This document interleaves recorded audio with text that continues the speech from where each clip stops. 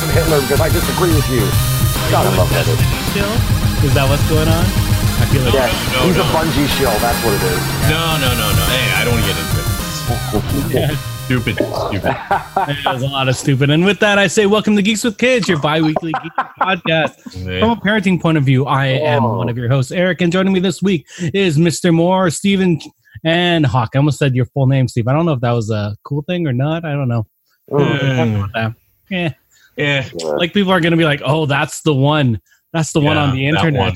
I know. That guy from Reddit. We got to get him. I have enough enemies as it is on Reddit. He likes Anthem too much. I don't like Anthem. Never mind.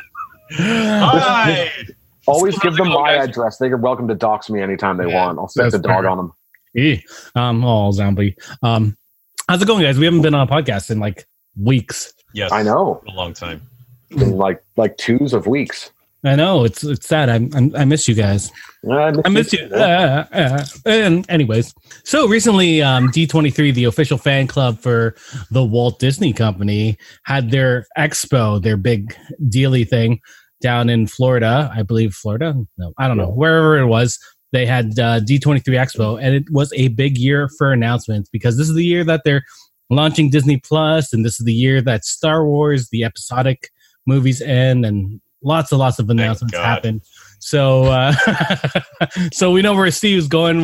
So we'll do that one last because I feel like it's going to be the longest one. Sure. So let's jump into these announcements because I thought it would be really cool to talk about all the stuff that they announced. So in November we're getting our Disney Plus service. This is a streaming service for Disney, and it has pretty much everything. It has Disney, it has Marvel, it has Star Wars, it has National Geographic. It has Pixar, and I think that's all 5 of the companies that they mentioned in that. And they announced a crap ton of things at D23. Let's start with the probably one of the ones that got the biggest cheers, and it's the one that I was hoping for, and it was the one that many people on Reddit, at least r/Star Wars, were hoping for, and that's for the Obi-Wan series starring Ewan McGregor. What did you guys think of this? For a thing that wasn't ever supposed to happen, it's had so much conversation over the last, I don't know, is it almost a decade now? Yeah. 14 years. 14 years. Everyone's been like, they should do an Obi-Wan movie. Yeah, exactly. Because he was he was enthusiastic for it, and I mean, he did a good job in the movies. I enjoyed watching him. I didn't really like the best part of the prequels. Yeah. No, I guess I was, after what happened with Solo and they, all the movie cancellations. I was so upset that a possible Obi-Wan movie had possibly been canceled. So this was great. Mm-hmm. I'm definitely stoked for it. I'm a little hesitant only because I don't like. It's supposed to be filling in the gap between Episode 3 and Episode 4. I was trying to think of the names of them, and I couldn't because I don't like to remember them. So I don't know. I don't know if Obi-Wan had a whole bunch of wacky adventures. I mean, I'm sure he's going to have had to because they have to have a series out of it. But I mean, I thought the whole point was that he was just a crazy old hermit that lived in the caves outside. Yeah, it's the adventures of old Ben, and you get to see why he ages 50 years in 10. Yeah. The books, at least the books that are now part of Star Wars legend, mentioned all the adventures he went on in the desert and how he would protect their homestead and stuff like that. So there was even an episode about him saving young Luke at some point, right? Yeah. It's all not part of canon now, or at least it's part of the. Well, I'm sure they'll take it and make it canon because, I mean, again, if they have to try to create a series that's literally that material, there's material that exists. Just cinematize it because it's a lot easier than trying to imagine up some wacky adventures for him. It's like episode 14, and you just watch Ewan McGregor sitting there in a cave for like 2 hours. That's the episode. Awesome. Yeah, it'll be boring otherwise. You have to give them something to do. Take the material that exists. Yeah, they also during this presentation they showed the official timeline. I just sent it to you guys for Star Wars, and it is a giant jumble. They've now broken down the movies and the series into 3 different ages. The prequel era is called the Age of the Republic. The original trilogy is called the Age of Rebellion, and the current trilogy series / etc. Is called The Age of Resistance. the internet, the Redditors also noticed that they changed the episode, the logos for the original trilogy back to the original looking ones. Yeah. They don't have the episode numbers in front of them anymore as well. So that's sort of neat. You'll see the Obi-Wan and Solo movie sort of overlap. So it's around the same time for that. Okay. Yeah. That makes some sense. Yeah. I guess. Yeah. Yeah. Because Solo's happens sort of before and at. Yeah, that timeline makes... It's like 10-ish, 10, 15 years before Star Wars is the Solo movie. And I guess Obi-Wan uses a little bit of the dark side to get older. I assume that's what's happened. Right. I think anyone who survived the old series to see what happened to the new series will get older. So it's probably So they also showed the first trailer for Jon Favreau's Disney Plus series, The Mandalorian, which is releasing day of release for Disney Plus. And it looks, well, at least for me, it looks amazing. It looks like a Western. It looks like what Serenity would be now if it was in Star Wars. Yeah, it's like a Western and a samurai movie in the Star Wars universe, starring Boba Fett, kind of. Yeah, and this very interesting timeline that takes place after the Return of the Jedi, and that. So it's the stuff that we don't really know about. It's in the outer rim where it's already the Wild West. So, and I'm hoping that was IG-88 that they showed in that trailer. It is not. Not. Of course not. That assassin droid was named, but I can't remember. Taika is voicing that droid. Brilliant. And okay, he has my attention now. Don't even care. It's Taika. The robot's name is Taika. That's all that matters. They have an amazing cast. Did you notice that Werner Herzog is that? Yeah, that was really funny. When he started talking, I was like, oh my God, Werner Herzog. And he was really good. He's always good. He's so creepy. Yeah. He's so good in those little cameo appearances. Because only Jon Favreau could pull something like that off. Yeah. And anything stand out in the trailer for you guys?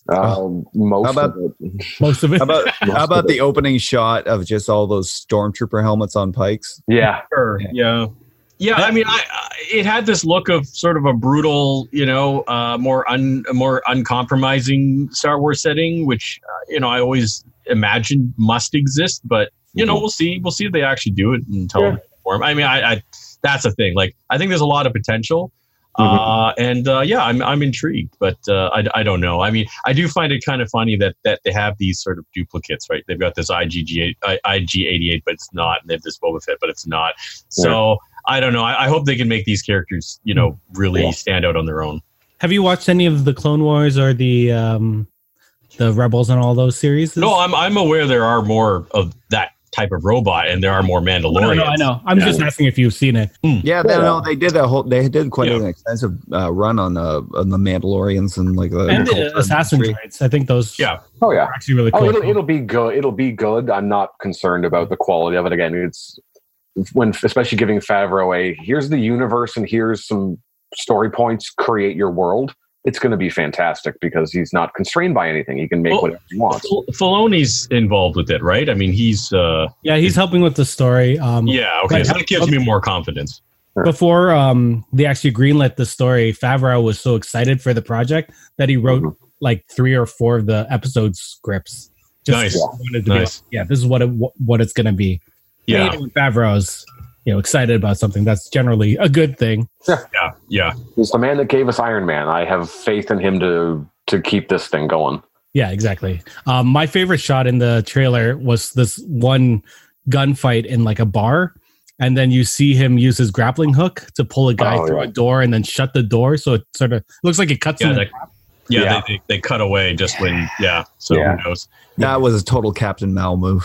It was that gun. The gun and just the shooting looks like Mal, right? Yeah. And then he'll probably show up sometime in the series just because. Well, and I mean, like Jon Favreau did work with Joss a lot in the early stages of Marvel. So I mean, it's whether there's some influence or maybe even some quiet assistance on it. Because it's gonna be, like I said, the vibe is so Serenity that I'm sure he probably picked Joss's brain somewhere along the line. Yeah. there's seepage between these things. Yeah, nothing wrong with that. Seepage. Phrasing. Especially since Disney technically owns that now too, so they can have Very true. getting sued for copyright infringement. This is when we find out that the Serenity is actually part of Star Wars. Oh, that'd be amazing. Part of me wants that. All right. Yeah, I mean, I'm happy to see them explore other parts of the Star Wars universe. Frankly, I think their best strategy now, I mean, we'll talk about where Star Wars, ends this year at some point. But I think it's really important for them to, tell different stories in settings that people actually enjoy. And I think having The Mandalorian and Obi-Wan going back in time might be the best place for them to go right now because, I think the new stuff is debatable in terms of how popular it is. Yeah. But I think there's still some goodwill left with Ian McGregor. And I know as a child, I mean, I loved Boba Fett. I mean, he was just such an interesting concept to me. So, I mean, this is like a childhood dream come true. So, I'm a little cynical. I feel like that they're purposely doing these shows because they know they can't go forward, so they have to go backward. But I think there's a lot of potential there, and I hope they're good shows. It's not necessarily just about. Oh, sorry. No, go. Oh, go ahead. It's not necessarily just about going forwards or backwards and that, but placing it in certain times and situations that Kanan and the outcome of it and that don't have as big an impact on our lives and that, and basically, don't ruin an entire series for us. Yeah.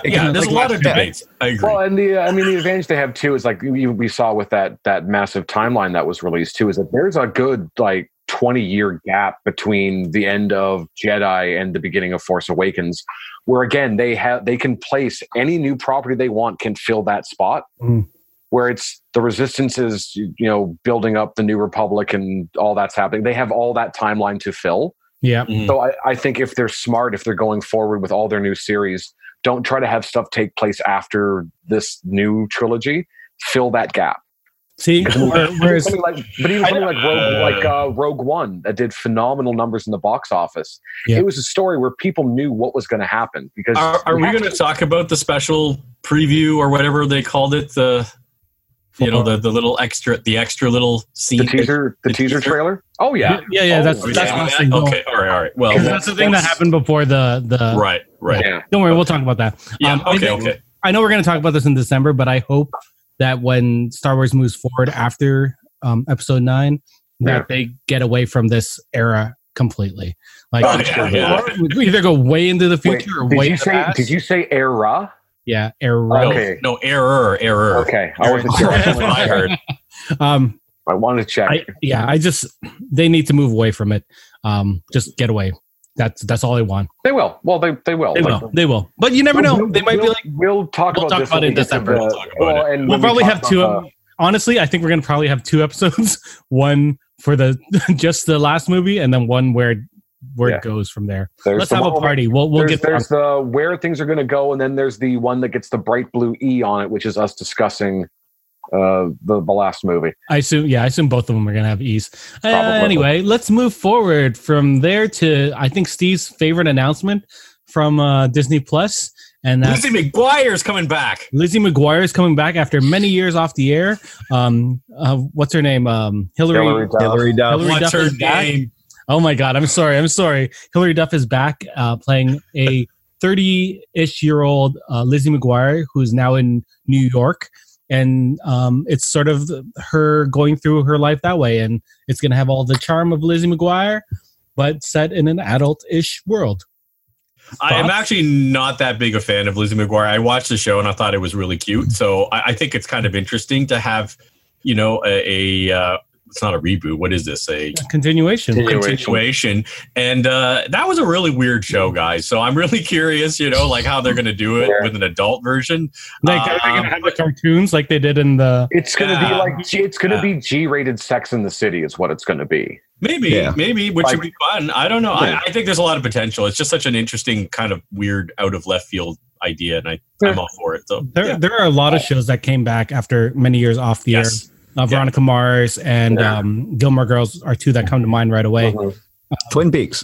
Yeah, but that's not the type of show I'm talking about. Twin Peaks can come back in like 20 years still, and people will still be confused by everything. Yeah, exactly. All the actors will be dead by then. Will they be holograms? And that never stopped him this last. It didn't matter. It's true. So there was a lot of backlash with those two Gilmore Girls and Veronica Mars because they had grown-up situations. I feel like, do you think something like that might happen with Lizzie McGuire? I feel like Disney is one of those people that places that started. I didn't watch Veronica Mars when it came back because I wasn't a huge fan of it after the first season when it was on TV in the first place. Mm-hmm. Gilmore Girls, I had watched just given based on circumstance when it was out. I think the issue that people had with the Gilmore Girls relaunch was that you had an established relationship with these characters that they'd spent seasons upon, and people had been watching and rewatching thanks to streaming and Netflix and all the ways to go back into watching it. And then they did the reboot series, like the continuation. I don't want to say reboot, the continuation series. And it seemed like the characters that you know and love were suddenly doing stuff that was completely against what you would watch them do for seasons upon seasons. And, all of a sudden they're doing this really stupid crap. Yeah. Gilmore Girls especially, where it's like all of a sudden Rory became a complete freaking idiot. Yeah. So, did almost a 180 on that character. With Lizzie McGuire, I think they're capitalizing on the fact that the majority of the people that watched that show when they were kids are now old enough to be able to get Disney Plus because they're adults now, that they can go back to that character, and having now grown up, they can revisit this character and give her more, I don't want to say mature because that always has a connotation, but like more adultish problems to deal with. Mm-hmm. But still, they can still keep a lot of the levity behind it while still maturing the stories. Yeah. Because Hilary Duff's grown up too, so it's not like they can pretend like she's a kid still. Like the first time. I feel like Disney did a really good thing when they made Girl Meets World, which was a sequel series to Boy Meets World. Boy Meets World. Corey and Topanga grew up and they had kids, and it still felt like Boy Meets World, but they were grown up and they had kids, so they had that type of relationship. It was really neat. So I assume that they're going to do the same thing with Lizzie McGuire. Yeah, I agree. I think based on their track record, because Disney has made a lot of family shows, and they're really, and that's a perfect example, of them pushing the timeline forward. I think there's a lot of potential for Lizzie McGuire, just for all the reasons you guys said. I think especially they probably saw what happened with Gilmore Girls, and they're like, okay, we're not even going to go there. People want more Lizzie McGuire, just an adult version, and we'll play that weirdness, accordingly. Yeah. And for the listeners who haven't heard our thoughts on Gilmore Girls or Veronica Mars, we have past episodes where we talk about both of the reboots or the continuation. So yeah, Hawk, I know you're really into Lizzie McGuire. You can stay silent on this moment. Just let it pass. It's cool. We'll go on to. I think the summary: a G-rated Sex in the City. Yeah. Well, let's speak of more continuations, but this is really a prequel. They showed the first still from the 101 Dalmatians prequel called Cruella, starring Emma Stone as Cruella de Vil. Yeah. Does someone want to talk about the setting that they're putting this in? Because I didn't really read into it. I know you guys. It's the 1970s London, so it was right in the middle of the punk rock scene, like the punk rock scene in London. And you can tell the aesthetic based on very heavily influenced the aesthetic on that one. I think I love the shot where you have Emma Stone. She's got the Dalmatians. She's still got she's sporting a very Cruella inspired look. You can see her two little goons behind her that are great callbacks to the movie. Yeah, I think it'll be interesting that I like that they're, especially with their live action properties, they're kind of going back to the villain prequel well. Sure. Yeah. It's like we have these established villains. Let's give some of them prequel movies. I mean, Maleficent notwithstanding, that's its own universe and whatever, don't care. But it's kind of cool to see them sort of going back with that. I was very thrown because I saw the picture before I saw the casting on it. Mm-hmm. And I sat there and went, oh, cool. Helena Bonham Carter's playing Cruella de Vil. She looks exactly like Helena Bonham Carter from Sweeney Todd. Like just her look and the hair and all that. And I was like, oh crap, that's Emma Stone. Yikes. Okay, cool. But that's very cool because, she doesn't look like Emma Stone. She looks like someone completely different. I dig the look. I think it'll be very cool. Again, I'm really liking that Disney Plus is really kind of expanding out a lot of their movies without just throwing stuff into theaters to see what'll happen. They're like, no, we have all this stuff that we can launch on our streaming channel, and you're paying for the channel. This is here too. If you want to see it, cool. If you don't have to, but it's there if you want it. I think Cruella is actually a film property. It's not a Disney Plus one. No, is it a film or is it? I thought it was a Disney Plus.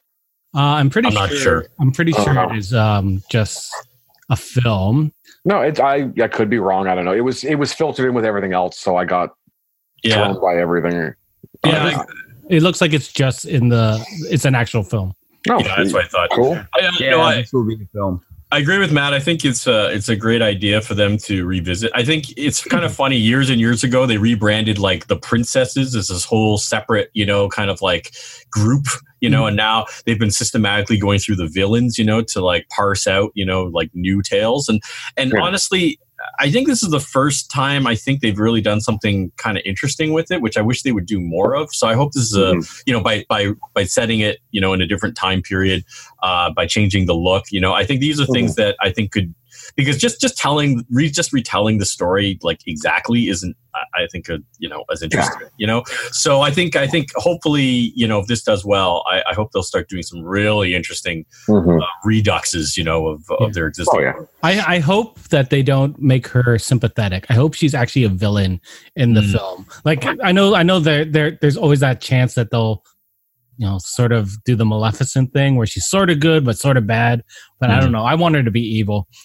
Well, her hairstyle seems to indicate that there could be some duality there.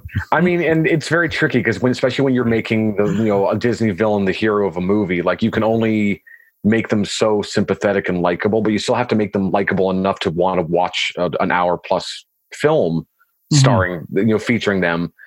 Without crossing that line of, oh god, I hate watching all of this. So I mean, that's kind of why they had to make Maleficent likable in those movies, like it or hate it. And I hated it, but I hated it too. We'll talk about the sequel together one day. Yeah. Any other thoughts on Cruella before we move on to another Disney film? I'm looking at the photo again, and I was kind of thinking of it in terms of the punk context, and that it looks more like she totally reminds me of the kind of the British goth and like wave, and that she looks like Susie Sue from Susie and the Banshees. Yeah. So I'm thinking that's going to be heavily influencing the soundtrack. Oh, yeah. For sure. I look forward to the soundtracks. Disney usually does a good job with it. Yeah. Anyway, and it's being touted as like a crime drama. So I'm intrigued. I'm even more intrigued. The connotations are. That's confusing and awesome. Anyway, so Disney Plus also announced a film. They showed the trailer for this film, and it's also releasing on Disney Plus. Not also, it's releasing on Disney Plus the day it releases. It's the live action version of Lady and the Tramp. Steve, did you end up watching the trailer that I said? Yes, I did. Yeah, I did check it out. That's cute. That looks neat. Yeah, unlike The Lion King, they're actually using real animals and just doing the. Look who's talking. Yeah, a little talking. Yeah. This is actually great. This is the first opportunity I've ever been able to actually use this line in a connotation that is actually legitimate. It was thrilling. It was riveting. It was better than Cats. Cats, the amazing musical that's coming out this December. The one that we're all going to go see and maybe make a commentaries. Yeah, get thrown out of the theater. We'll see what happens. Yeah, well, I vowed to live stream it, and I had enough votes between us and between the random people on Twitter. I had enough votes that I am going to try to live stream my reaction on that. So we'll see what happens there. So Lady and the Tramp, yes, very cute. Yeah, no, it looks really cute. I love the fact they actually got live animals to perform. They sort of look. They were more expressive than watching any of the Lion King people. Yeah. Because they're real animals. Or Dumbo and that. Yeah. Sure. Well, Dumbo was fine. I thought Dumbo looked neat. Anyway, that's not. And it's just for the nostalgia factor in this one. I'm really, really glad just knowing because it's this is coming out in 2019. This is coming out November 12th. Because it's 2019, they've probably cut the cats out of the movie. but it would have been really cool to see that sequence done live. But I know that they will not because anyone that knows this movie knows when I talk about the cats. Yeah, I'm talking about. maybe they do an updated version. You can't do an updated version of that song. No, yeah. And that would be like them putting the crows into the live action Dumbo. You just can't do it. They were there, sort of. Kind of. They were flying above, not saying anything. Not named Jim and flying around and singing songs. So I don't think they're going to have the two cats. Either way, it looks very cool. It looks definitely like it stayed very close to true to the original material. They even had the little throwback to the spaghetti scene. That looks super. But you know that it happens in there. Whether there's the sassy Italian chefs playing for them, I doubt. They are. No. They're there. They're in the poster. You can see them in the back. I haven't seen the poster. I just watched the trailer. Cute. But I love that they're doing this. Stereotypes are okay. Yeah. Anyway, and I think this was where I got confused with Cruella, because I remember seeing this and hearing that it was getting launched right away. So I assumed Cruella was too. But I like that some of these remakes that they're doing, they can launch right onto Disney Plus. They don't have to worry about trying to do a cinematic and go with it. They can just make a, and again, because like the voice actors, I recognize them, but I don't know them. Mm-hmm. Yeah. So they can actually just get a really solid cast together and put the property out without having to worry about the name marketability that they have to throw if they're doing a big cinematic film. I think even the cast is also fairly well known too. Yeah. They're known, but they're not names. They're not like... I don't have it in front of me, unfortunately. There was no one that in the trailer, I'm like, oh, it's that person. I'm like, I recognize them. And then I looked it up. I'm like, oh, okay, it's these people. Tessa Thompson and Justin Theroux.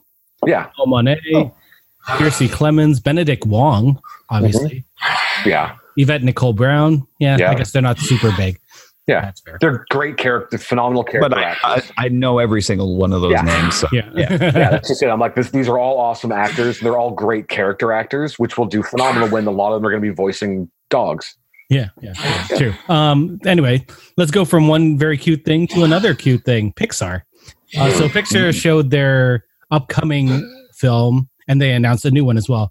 Their next film is called Onward. It's a modern fantasy tale starring Tom Holland and Chris Star-Lord. Which one's him? Chris Pratt. As brothers.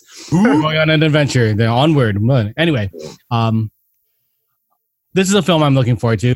Thoughts on it? The trailer's been out for a while. It looks cute. It'll be. I mean, watching Pixar's always good. Yeah.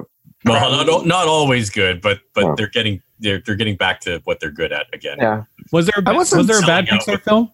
Well, I don't know. Those Cars. The Good Dinosaur movies were kind of dumb after a while, so that was cash grab. The Good Dinosaur was not bad. It wasn't bad. It just wasn't great. Yeah. This trailer didn't exactly grab me in that, but then again, like Coco didn't until I actually sat down and watched the entire thing. Coco is beautiful. Yeah, it was. Absolutely it was. But I mean, I was the same way where like I saw the trailer for Coco and I was like, oh, it looks kind of neat. And then I saw the movie. I'm like, oh, this is phenomenal. They just didn't know how to market it. Yeah. This isn't even really what I wanted to talk about for Onward, because Onward had Tom Holland there. He was there and he wanted to talk. He was at the thing, so he had talked about the film. Yeah. And then, he didn't really mention the whole Spider-Man thing that's going on. Does someone want to explain what's happening with Spider-Man? Because we haven't talked about it. Disney and Sony basically are divorced parents now, and Tom Holland is basically being fought over for custody. Well, not really. He's not fought over. Yeah, he's going to live with his mom. Yeah. Is Sony the mom? No, Sony's the dad. Sony's the dad. I was going to say he's sort of abusive and doesn't really know what to do. Sony's doing its best, but it doesn't know how to do it. Yeah, they. So for those that don't know, the original deal was to have have Marvel oversee the Sony produced films, for quality and whatnot. I think it was Tom. What was the name of that exec over there at Sony? Tom Rothman. Yeah, so Tom Rothman said, well, they know what they're doing, so that's why we're giving it to them. That's what he originally said back in when they announced that he was going to show up in Civil War. Yep. Anyway, he decided that they know what they're doing now because the last Spider-Man movie made $1 billion. Yeah. Well, it only made $1 billion, so clearly they don't know what they're doing. We'll probably find out a little more about this as sorry, what were you going to say, Hawk? Basically, the statement is that it's not that they don't know what they're doing. It's that Kevin Feige his workload just won't permit him to. That's what Sony said, but Marvel's already been like, no. It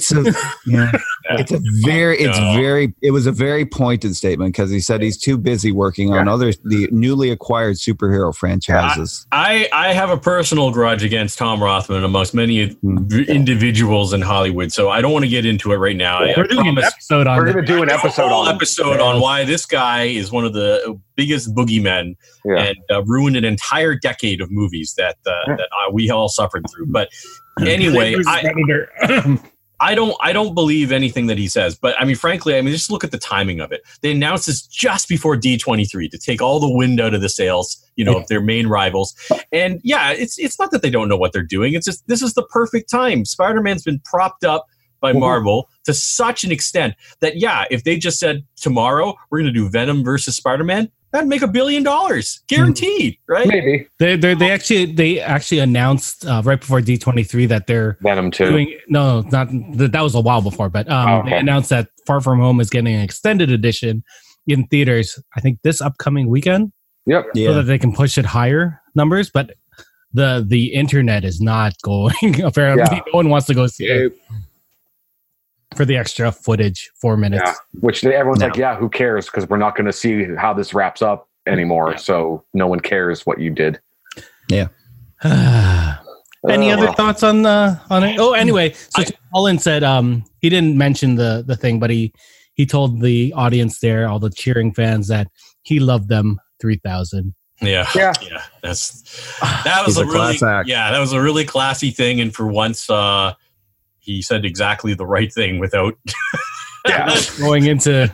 I was actually quite impressed with how he handled it. Well, and I feel bad for him because his hands are really tied right now. It's like on the one hand, he's like, I love playing this character. I want to keep playing it. And yes, I know. And, it's the like, I love mom and dad equally because they're both looking after me, but I got to go with who I'm told to go with, and I got to do what I'm told to do. I can't fight it. Yeah, whether he thinks it's right or not is inconsequential. He signed with Sony for 2 extra movies, like before all of this stuff happened too. So he's just like, I'm stuck. He's stuck. Yeah, you can't go anywhere. I don't think he loves them equally. Didn't he like unsubscribe to like Sony? Instagram. So that's funny. And the best part too is that with any Spider-Man movie property that's coming out, Holland's not going to have the handlers that he had assigned when they were doing the Marvel press junkets to keep him from spoiling everything. Yeah. And bless his heart, I hope he has the wherewithal to realize I'm notorious for doing this. I'm just going to spoil these movies in the press junkets so that the movies will tank, and then I can go back to Marvel and do what I want to do. If he was smart, that's what I would. If I was me, that's what I would do. Like, I'm going to purposely spoil these. I think he's going to be very smart and just keep his mouth shut and just let Sony do what it does best and tank the Spider-Man. You know what he should do, or what Marvel should do, is that they should make a film where Aunt May and him go undercover and change their last name to Riley, and he changes his first name to Ben for his uncle. Bro, we had this conversation a week ago where I said that the smart thing to do would be to keep him involved and make him Ben Riley. Yeah, they should just mention Ben Riley, and just say that in another movie, and that would be enough. Yeah. Because I think because he can't be Spider-Man. They own the rights to Spider-Man. He can't be Peter Parker. Somebody owns Peter Parker. They don't own Tom Holland. He can show up in the movie, and if they call him Ben Riley and he doesn't do any of the Spider-Man things. Yeah, he could be the clone. He could be the Night Monkey. Yeah. If he showed up in Deadpool 3, like sitting on a couch, and then like also in the apartment are Andrew Garfield and Spider-Man. Tobey Maguire, that would be awesome. Deadpool. Amazing. Because they can't have a Spider-Man Deadpool movie, which Ryan Reynolds really, really wanted. Yeah, he was really upset when that happened because he was looking forward to doing that crossover. Yeah. Just as a preview of our Tom Rothman episode, Tom Rothman personally blocked the creation of Deadpool as his own series. He personally stopped that. So he didn't think there was any marketability. Yeah. He also came up with the idea. This is a rumor that when they made a Wolverine Origins, to sew Deadpool's mouth shut. So this anyway. Okay, I'm going to stop right now. All those he was the one that apparently Ryan Reynolds was making all the jokes about. Yeah. In the first Deadpool movie. Yeah. But anyway, let's move on to something also happy from Pixar. They announced a new movie called Soul, which is about this this teacher, their first black lead for Pixar, played by Jamie Foxx. And he unexpectedly dies, and he sort of meets up with this soul played by Tina Fey, and they go on this adventure that they haven't really talked about because, they want to, tell that story during the first trailer. Yeah. You say happy. I don't know if it's really going to be happy. I mean, it's going to be moving. Well, Inside Out was happy, but it was also very sad. I believe, I can't remember if it was at D23 or afterwards, they were talking about how he's like the teacher is a big jazz fan. Yes. Yeah, it was at D23. Which is why it's soul, because it's, it's physically soul plus exploring that. But basically, it's the latest effort from the people that brought us Inside Out, which is one of those great Pixar. It's going to be brutal. Well, but it'll be brutal. Like, just listening to that concept, I'm like, oh, so this is Jazz Coco. Yeah, maybe Jazz Coco mixed with Inside Out, and because Inside Out has emotions. It's Inside Out Jazz Coco, aka Welcome to Crying for 2 hours. Hello, Up. You didn't have anything on me. But you know what? But that's what Pixar does great, though, is it finds things that really just punches you in the heart. Yeah. But makes you feel warm and happy at the end of it. They've been doing that since day one. Toy Story 1. Yeah. And you know that punches you in the heart and makes you feel real happy.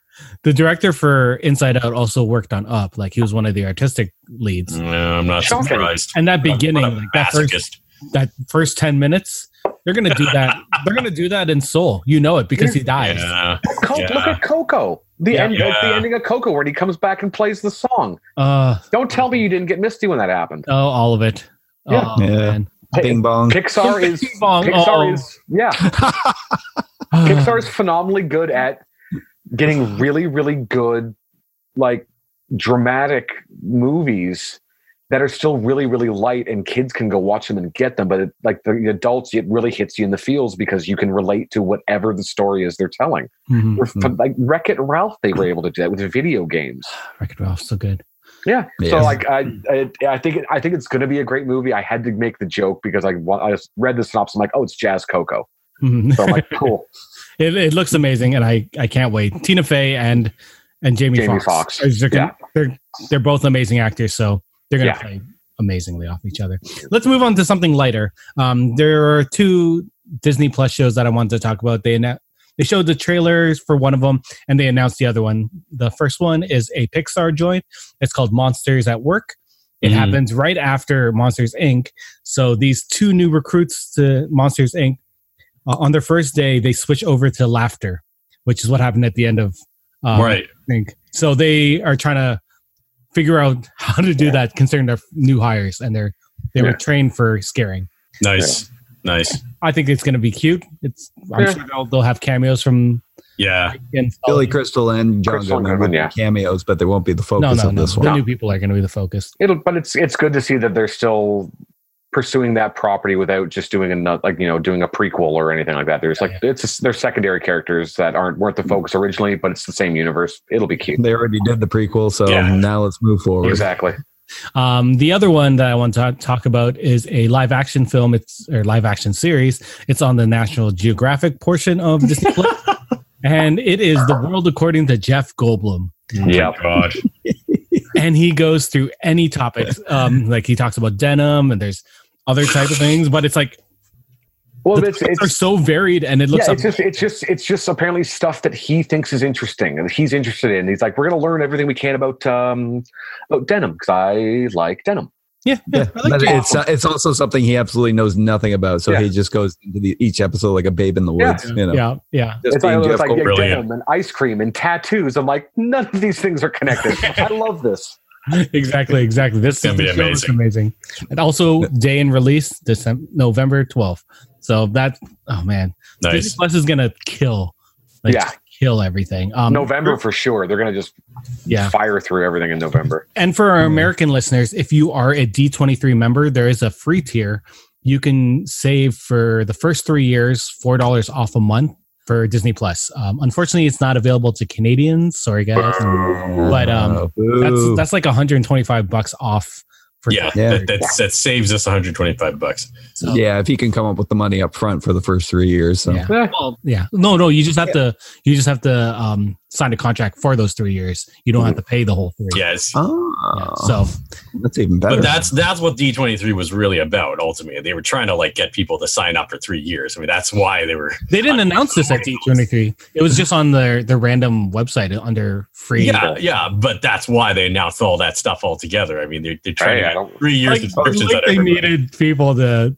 D23 was about like, here's Disney Plus. You ready? Yeah. Here's Disney Plus. Is there any more things from Disney Plus that we need to talk about? Yes, because we're going into Marvel. Yes. Well, yeah. Marvel is next. We'll end. Yes. We'll end the Marvel section with the film, but we're going to go into the series that they mentioned.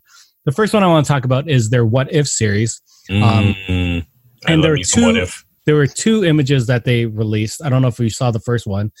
Jeffrey Wright's character for The Watcher. So they showed the first image of the Watcher. It was in the banner for Marvel, and he looks amazing. He looks like ones from Guardians of the Galaxy. So, nice. Yeah, that looks cool. They also showed the first episode is going to be about Peggy Carter and her getting the super soldier serum and turning into Captain Britain with a Captain America type shield, but with the Union Jack on it. And they showed the animation style. And it sort of looks like the Disney Forces of Destiny type animation. What do you guys think of this? Awesome. I love the fact that they're pursuing the Watchers as an entity in the Marvel Universe after that tease that James Gunn gave us. I love that they're leading off with Captain Carter. Yeah. And I only call it that because that's what Haley Atwell called it. She called it Captain Carter. Yeah. As she should, because Captain Carter was awesome. And because I'm sure they're probably if the fact that she corrected that, I'm sure they're saving Captain Britain for something coming up. But anyways, I love the fact that that's what they're, and because again, it's her and like skinny Steve Rogers in like a weird proto looking Iron Man suit as her Bucky. So I love that that's happening. I think that's going to be phenomenal. I think they're going to find a lot of the comedy plus the drama they can create with all those episodes. They have everyone back for it, so it's going to be phenomenal either way. Yeah.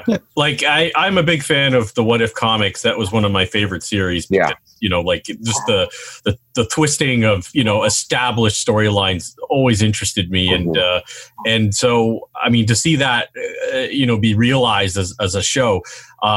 Especially because the MCU cares so much about its fans' love of its continuity, because everybody, who loves the MCU knows, all the references and all the connections. So for them to take that very well-established lore and twist it is just a further,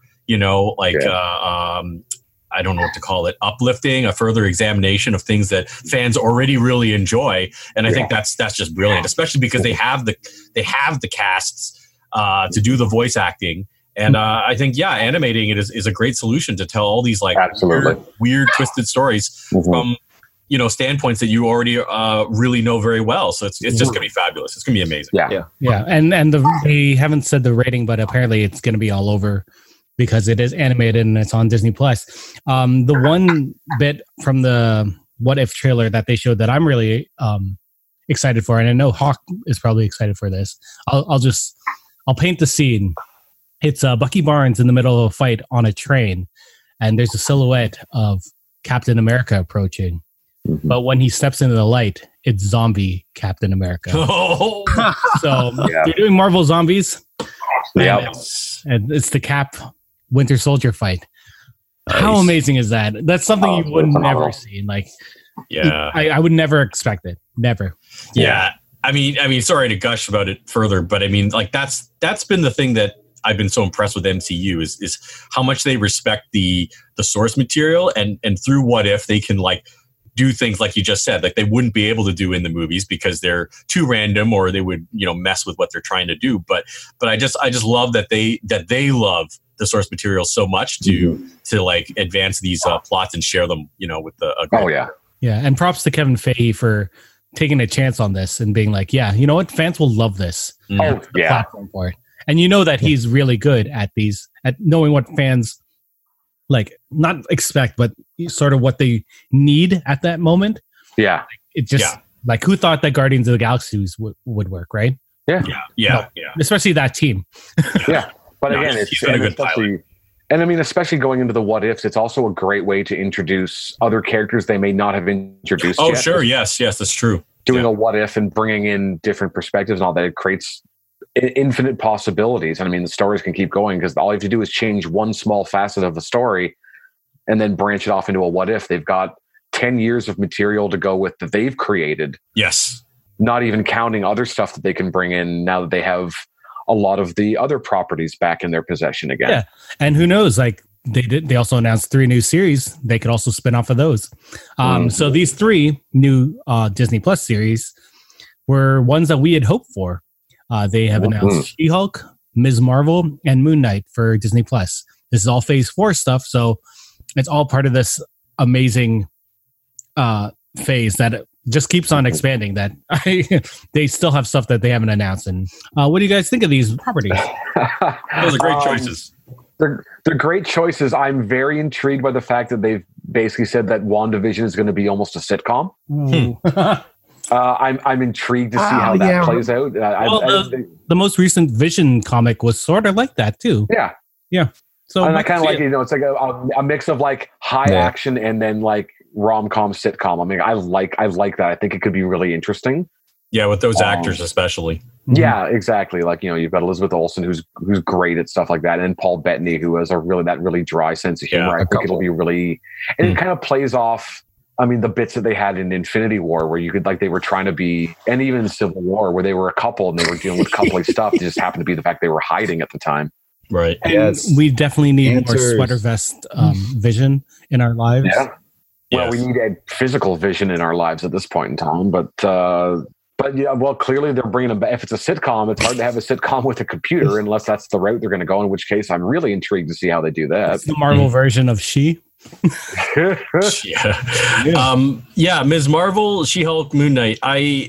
It'll be interesting to see how they handle them, but I think they're all great launching points for TV series. Yeah. One thing I wanted to say about She-Hulk, though, that was one of the first fourth wall breaking characters. So I don't know how they're going to handle that. I don't know if they're going to really push that because Deadpool is sort of the fourth wall breaking character now. Mm-hmm. But regardless, I think there's some good representation there. And I had wanted Moon Knight. Now, I don't know how they're going to handle that because isn't that a fairly brutal series now? Well, it's going to be different in that because they are going to play into the whole mental illness thing and that. Right. Yeah. Is this stuff real or is he? Yeah.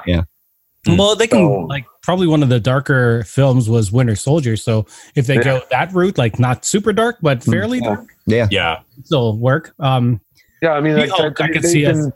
Walking a pretty good line with PG-13 with a lot of their Marvel properties, and I mean they can get away with that because the MPAA grounds for PG-13 have significantly changed over the years. So I think they can delve a lot into what they do without having to go full McFarlane level violence with a lot of what they want to do. Yeah, She-Hulk. I also wonder would she be more lawyer than she would Hulk? Because there are some runs where she is pretty much that, right? It could be their first procedural. Who knows? Which would also, that would, again, it's an intriguing concept. That was a really goofy comic. So, there's a lot of ways. Same with Ms. Marvel, actually. Yeah. Both of those are potentially comedies, right? So I don't know. Oh, yeah. I feel like Ms. Marvel is going to go more towards the teen comedy. Oh, yeah. Yeah, sure. That's the best way to go about doing it, too, is if they follow that route. Especially because it then opens the door for one of my favorite Marvel characters to come in, which is Squirrel Girl. Yes, Squirrel Girl is the best. Yeah, they're probably saving her. But that's the thing. If you bringing in Miss Marvel, that does kind of open the door to bring her in as well too, which would be very, very cool to see. Mm-hmm. So Squirrel Girl has shown up in a couple of the animated movies and series that they had for Marvel. Yeah, and they have an amazing actress for her. What's her name? Anna Hendricks? No. Melania Van Trub. You should look her up. Mm-hmm. I'll look her up for you. And she looks like Squirrel Girl. If they did a live action one and got her because she's an amazing voice actress for her, it would be perfect. Like I could totally see it. I'm sending you her Wikipedia right now. Nice. The fact that they could bring in Squirrel Girl on Disney Plus would be perfect. Kids would love it. Yeah. She's an amazing character. She's beaten Thanos in the comics. Yep. So, I'm 100% Squirrel Girl. She's also my favorite character in Marvel Ultimate Alliance 1 and 2. Mm-hmm. Unfortunately, she's not in the third one, which I think is a oversight. If you're listening, Team Ninja, pop her in there. Damn it. Have you looked at her Wikipedia page lately? Yeah. Why? You really should. She's set to star as Dorian Green Squirrel Girl in the new Warriors television series set in the Marvel Cinematic Universe. Yeah, that's an animated one. Okay. Yeah. That's already come out. That came out in 2018. Did it? Okay. Yeah. She's wonderful in it, and if you haven't seen it, you definitely do it. That was a TV show or series or movie that was aimed at teenagers, and they had like a young Captain Marvel and all this other stuff. It was really cool. Highly recommended, especially if you have a daughter. Oh, yeah. Anywho, hey, she was in Lizzie McGuire. Who knows? Maybe she'll show up there again. Extended cinematic television universe. There we go. It's all one thing now. Yeah. So let's move on to the last piece of Marvel news that it was pretty big. They brought out the cast for the Eternals. They showed off the artwork for each of the main actors. Mm-hmm. And then they announced 2 new people as part of the Eternals. Gemma Chan, who was also in Captain Marvel, she's playing Cersei in the Eternals. And Kit Harington from Game of Thrones is playing the Black Knight. Yeah. What do you think of these 2, or everything that they announced for the Eternals? They even showed off more celestial images. Oh man, it's just everything. For the benefit of everyone else listening, who else is already slated to be in the Eternals? It's amazing. Richard Madden. Richard Madden is Icarus. So the Stark boys get a reunion on screen. Angelina Jolie is playing Thena, I think. Gemma Chan is playing Cersei. Kit Harington is playing the Black Knight, aka Dane Whitman. Salma Hayek is playing Ajak. Kamali Nanjiani is playing Kingo. Barry Keoghan is playing Druid. Brian Tyree Henry is playing Phastos. Dong Seok Ma is playing Gilgamesh. Leah McHugh is playing Sprite. And Lauren Ridloff is playing Makari. Mm-hmm. Yeah, no, it's just amazing. I've always loved the epic quality of Jack Kirby's work and the impact he had ultimately on both the DC and the Marvel universe. So to see Marvel actually take this really far out stuff and treat it so seriously with such an impressive cast makes me quite hopeful. I have no idea how they're going to do it, but I said that for years and years. I was just like, oh boy, Thor, this is going to derail everything. Oh boy, Guardians of the Galaxy, this is going to derail everything. And then when they finally got to Doctor Strange, I was like, maybe they can pull it off. Yeah. Ant-Man, they got this, So that's the one thing I love about the Marvel cinematic properties is that they always, every time they have a thing where it's like, I don't know how they're going to pull this off. That's my greatest feeling is when I can say, I don't know how they're going to pull this off, knowing that they have a plan and they have this all set. They're not just, throwing it out there as a slapdash thing. If they have picked this property, they've picked it for a reason, and they have spent the time making sure that it's going to look the best that it possibly can. Yeah. So I think it's going to be great. They also mentioned something really neat at D23. They said that this is going to have they're going to have their first openly gay character in the movie. It's Icarus, obviously. Yeah. I assume because that's who he is in the book. I think so. But they're not going to make it like, ooh, look, he's gay. It's just part of his life. He has a husband. Yeah, which is how it should be. And, so I think that it's cool that they said that. They're just like, it's going to be normal. Like, it's normal life. Yeah. Well, it's like what what Disney did with Frozen. Yeah.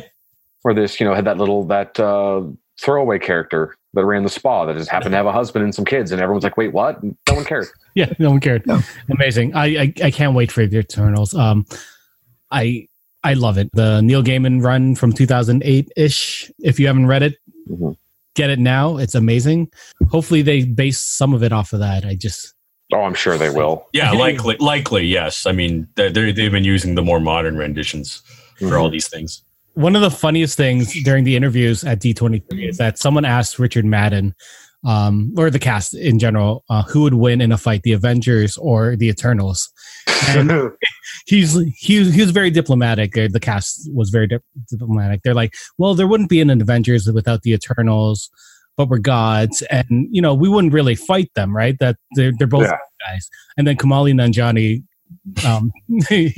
he butts in. He's like, but if we did fight them, we'd kill them because we're gods. Because they're gods. Like that's not even a discussion at that point in time. That's amazing. I just love them. Thinking about how powerful they are and what they have to go up against makes me really excited for Phase 4. That's the other thing I'm a bit confused about is for this movie is who are they going up against? Celestials. Yeah. So which also, I mean, if there was any real questions as to what they were where they were going with this, the fact that they're going up against Celestials ain't but one Celestial that's still kicking around in a big force in the Marvel universe. So I have a feeling we're going to see, if not the appearance of, then the seeds of Galactus showing up again at some point in time. Man. I assume we're going to see his herald in Eternals, at least in the post credit. Maybe. Well, we may even see a younger Galactus, depending on the scenario too. Yeah, that's fair. They haven't said when it's set, so who knows? Yeah, that's the thing. They said, and I remember that they said this was going to be kind of show you the seeds of where the Marvel universe started. Yeah, so it's a great way to, bring that into effect too, because I'm guessing that if I had to wager a guess, a lot of this will probably take place before Phase 3. Mm-hmm. I mean, realistically, if you're having a battle against Thanos and things are going as poorly as they are, the Eternals are probably going to show up at some point in time. Yeah. So the fact that they didn't, my theory on this, and I'll throw my wild theory because it's what I do and it's what I'm known for. If you have this take place before a lot of what happens with the Marvel Cinematic Universe now, they can stomp Galactus, send him away, and he goes away. Then the Celestials, then the Eternals could, go into their slumber, and Galactus decides he's going to have to come back and get his revenge, and that sets him up for making his slow return back. Mm-hmm. And then it also sets up, if the Eternals are all forgetting who they are, which is what famously happens in that run. Yeah. Then it's a matter of we need to that kind of gives you the story arc you need, where we need to find these Eternals and bring them back, because we don't stand a chance against this Celestial without their help. Yeah. See, where I was thinking was that it happens now, and the Eternals are getting their memories back, which could happen too. Also could happen, yeah, for sure. Yeah, speaking of legacies and beginnings and endings, let's go into our last topic of the evening, and the one that does everyone have the alcohol ready? Yep. Good old Cronenberg 64.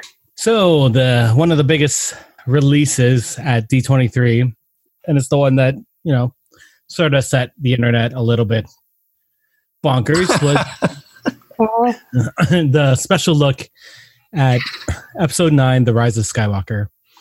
This trailer starts off with I don't want to say retrospective, but it's sort of a summary. Nostalgia bomb. So it does a summary of the.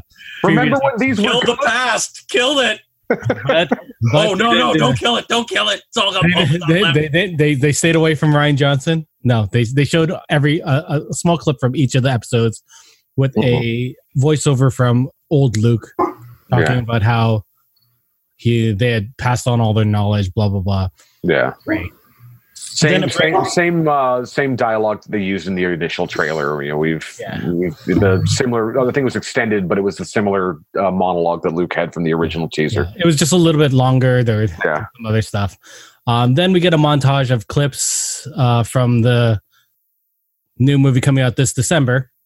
We see the heroes going on a desert planet. Ooh, desert planet. Then we see Princess Leia in a jungle planet. We see some spaceships. Ooh, spaceships, which is nice because they didn't really have any spaceship-y stuff, no battles in the previous films. Yeah. We see something. It's like they're going to have a war in the stars. It's so bizarre. Who thought that these movies needed space battles? There was sort of space battles in the last one. I mean, to be fair, what was it, a battle, or was it someone chasing someone very slowly? Yeah, it was. The first scene was a battle. There was a battle. Yeah, was that a battle or was it a massacre? I guess 50-50. Well, there's some space pew pew. Anyway, go on. So luckily they don't have any of those old bombers in that footage of the. They use them all up. I mean, they have to go back to the old bombers now. The ones with plating, the Y wings. Yeah. So. Oh, there were also the B wings, which was very exciting to see. Yes. Sure. Anyway, you see Star Destroyers, which is nice because seeing the old Imperial stuff. A fleet of them, no less. Yeah, that's actually fairly important. They talk about that in the novels, which I'll talk about later. Mm-hmm. Then we see a red-eyed C-3PO. Yep. Which, if anyone saw the leaked old poster where he has the bowcaster, I could sort of see where this is going. We see a laser blowing up a planet, a desert planet. It sort of looks like a little red sort of Death Star type-ish. Yeah. Orbital shot or something. Then we see, obviously, some lightsabering on the ruins of the Death Star 2 with Kylo and blah, blah, blah.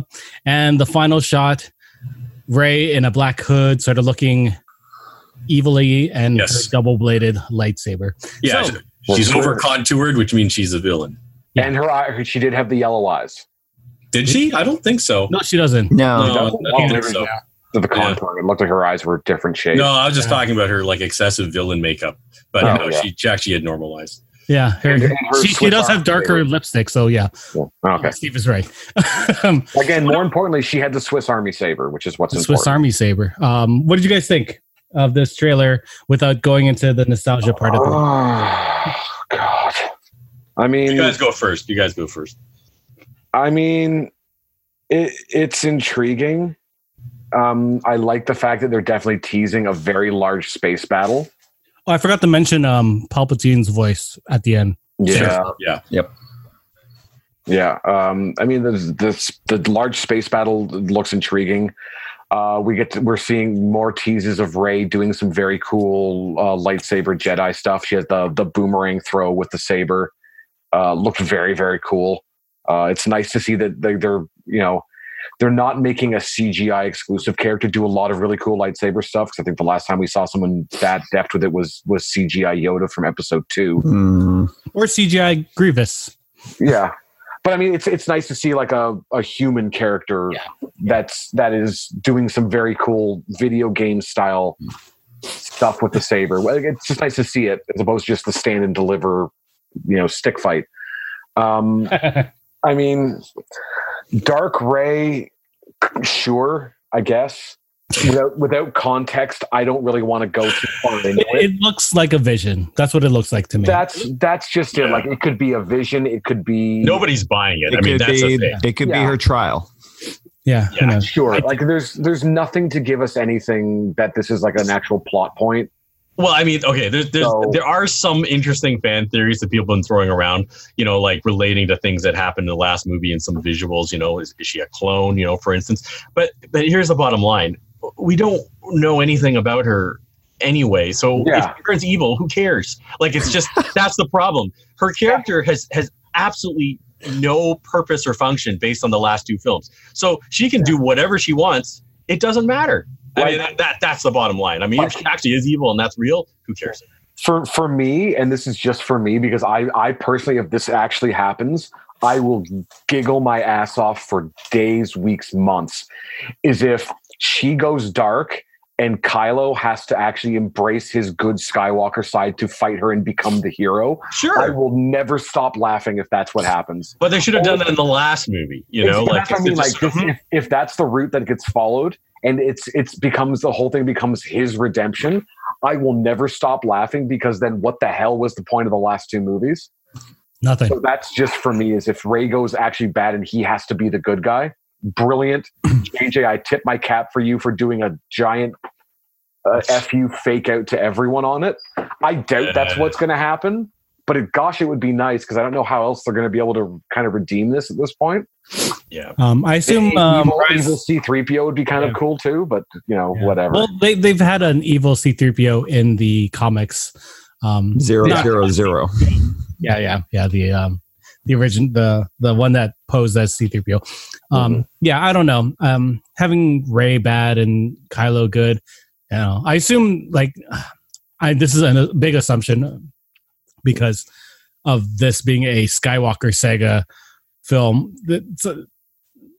we can't kill off the Skywalkers, right? Like, is Kylo gonna die at the end? That seems like a shit way to end that family.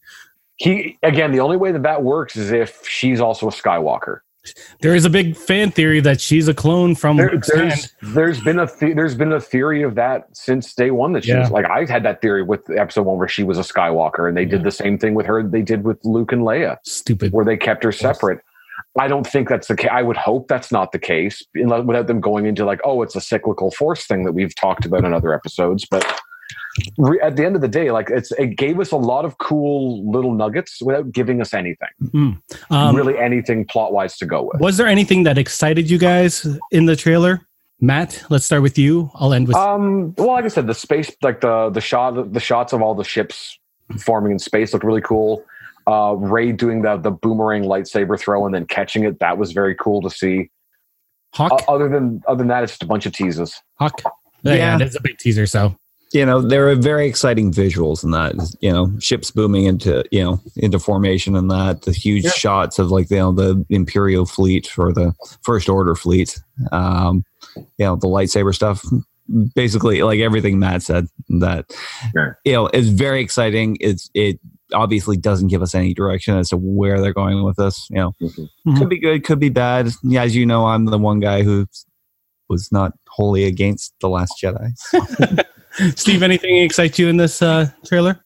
No, I don't know. Like, I keep saying we'll save it for later. I mean, see, you don't want to talk. I mean, here's the thing. The 2 teasers that came out were 2 minutes long each, and both of them featured a minute of footage from other movies that obviously people care more about. So it's a blatant attempt to tap into this. Like, remember, is there anything that excited you in this trailer? Oh, sorry. No, not really. No, to be honest, this whole thing's become very clinical to me now. So I mean, it's a teaser. I mean, I'm not trying to be an ass. That's why. But the teaser's there to either excite you or get you intrigued. And if it doesn't do anything for you, then that's that. Yeah. Yeah, no, I'm very apathetic. It's all very clinical. So no, not really. Did The Last Jedi kill that for you? Well, we'll talk about this later. I mean, the only thing I care about at this point is all these things that we've talked about. All these theories are all intriguing, right? Yeah. I mean, maybe that's clone. Maybe like Palpatine is embodying her body or something, right? Like, there's all kinds of interesting things we can discuss. What I'm interested in is, what is J.J. Abrams' mandate at this point? Yeah. Is his purpose in this film to actually save the franchise or to kill the current trilogy? Well, because it's to end this, right? They're not doing this anymore. Yeah. So. No, but what I mean though is like, that's the only thing I'm interested in when we actually see this movie. Is he actually trying to save the trilogy, or is he actually trying to actually amputate so that they can now proceed beyond like this horrible debacle and actually do some fun Star Wars? But it is very true. Like, this literally could be the like. If the worst case scenario, they could literally be like, Jedi and Sith are no more. They've wiped each other out completely. The no Force users exist. And then literally it's the end of the entire saga. Yeah. Well, more importantly, the end of that trilogy. But yes, no, I mean, there's a lot of things. Because like I said, there's so many gaps in time throughout the storyline from start to finish that we have a beginning and an end. Anything else that's going to happen will now fall between those two things because we're not going to go after this. Yeah, well, obviously the Force is not, didn't start or end with the Skywalker line in that. So, and the Jedi and Sith didn't start or end with them either in that. So, who knows? We'll see where it goes. It may be the death of the religious aspect of the orders. Sure. But obviously, even that little last snippet at The Last Jedi showed that like there's a whole new generation of Force users coming. Exactly. Yeah. Who knows? Is it? Who knows what that last thing meant?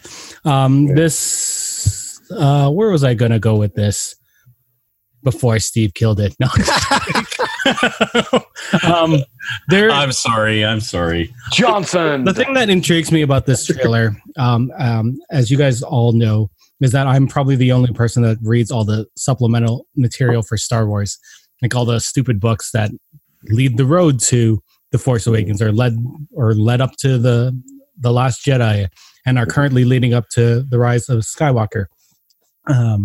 So a lot of this, I know Steve and Hawk played Battlefront 2. So you guys know about Project Inferno, right? Yeah.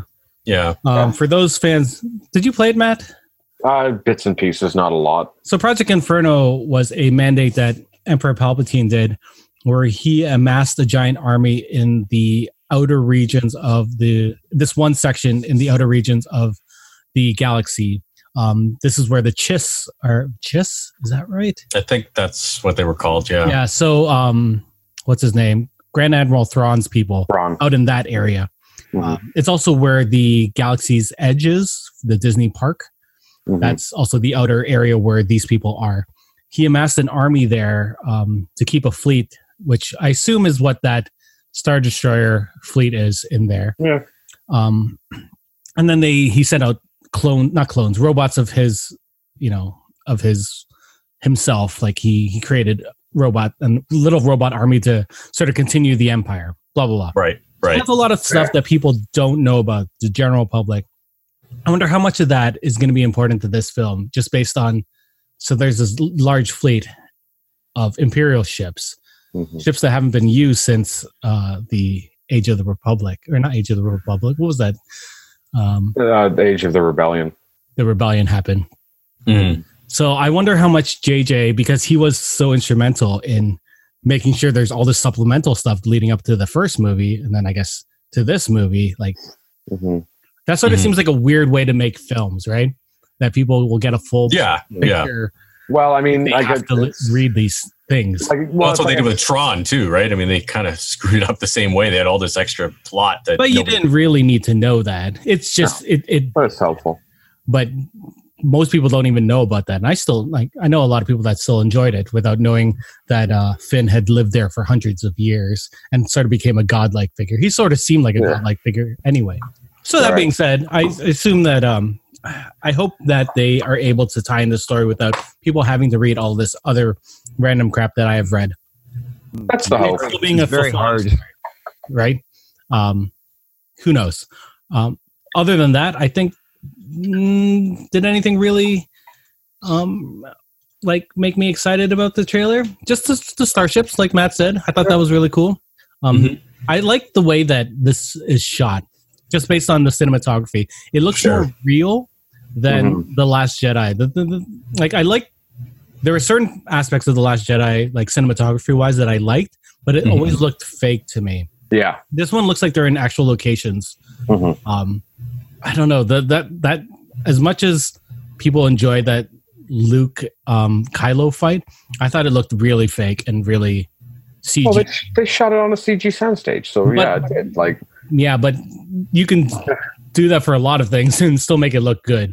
But even even with Force Awakens, JJ did a lot of filming on location where he could, and with this, I'm sure he did the same thing. And I think a lot of it just was with Jedi. A lot of it was they filmed what they had to on location, and I'm sure the rest of it was probably soundstaged because it was cheaper.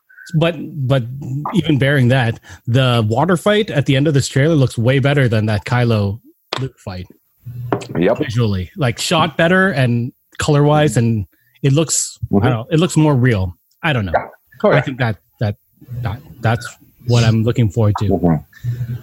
I think if we learn nothing else, that just at least visually, Last Jedi will just be a blip in the series. Hey, look, bookended by JJ. No, everybody knows I hate The Last Jedi, but I got to give Last Jedi credit. It has some great visuals. I mean, I won't knock it for that. I mean, when that ship gets sliced in half, and the throne room fight scene. There's some great visuals. But you know what? The throne room fight scene is a lot worse to me now. Now that I've been following a lot of stuntman things.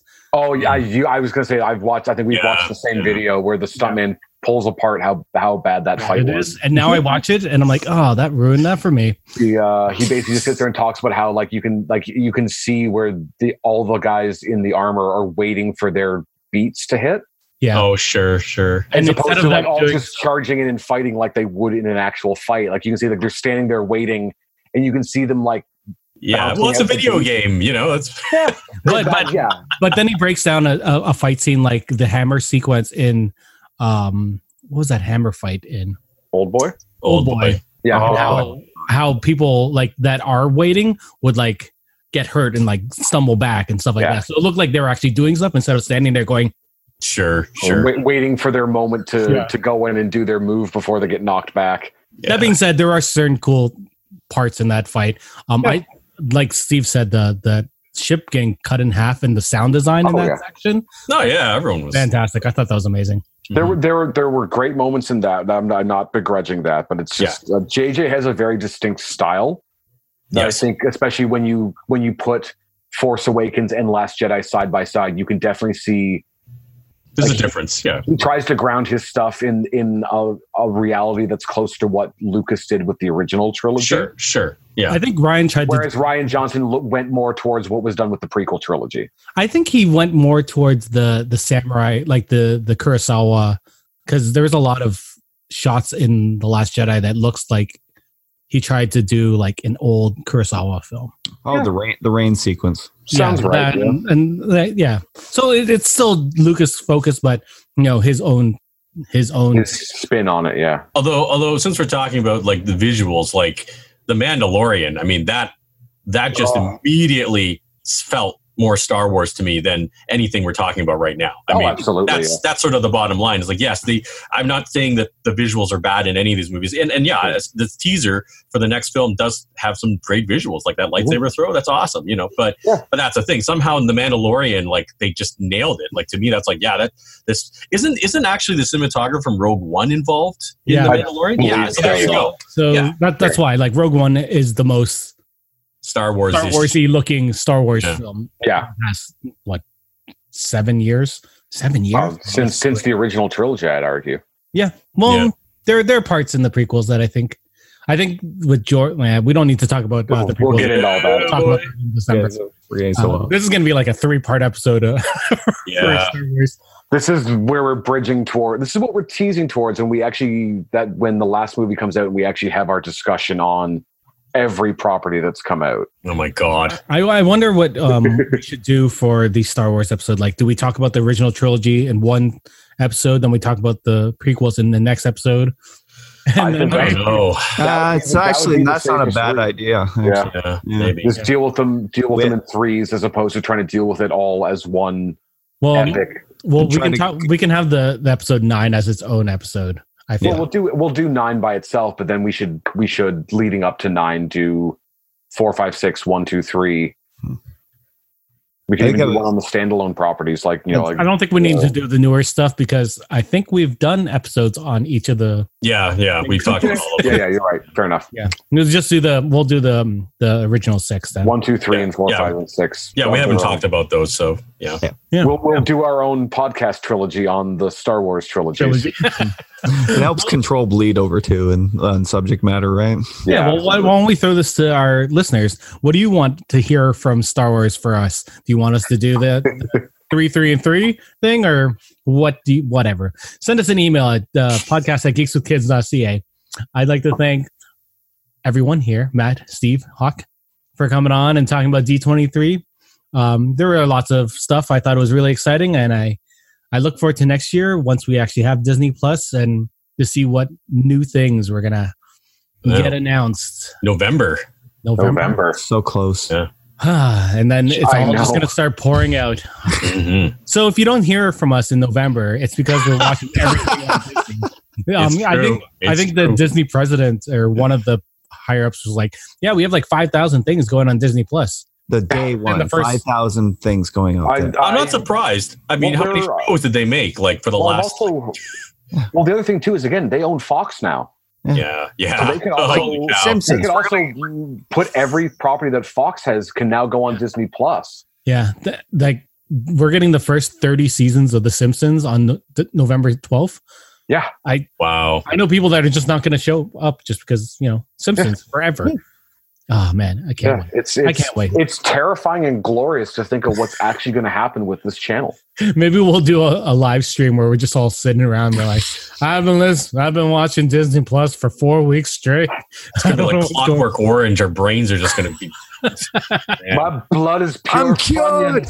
I'm cured. I wash myself with a rag on a stick. Oh boy. Wow, Anyway, thanks guys for coming on, and we'll talk to you guys soon. See you later. Bye. Bye. Wow. Disney shows. Well, that's it for us this week on Geeks with Kids. If you want to get a hold of us, you can send us an email at podcast@geekswithkids.ca. And don't forget to like us on Facebook at facebook.com/geekswithkids. Follow us on Twitter at geekswithkidscn. Check out our pics on Instagram at geekswithkids. And you can find all of this good stuff on our website at www.geekswithkids.ca. So if you like what you hear, why don't you hit that subscribe button and leave us a comment. This podcast can be found on iTunes, Spotify, Google Play, Stitcher, YouTube, and your favorite podcasting app. Thanks again for listening, and we'll see you next time.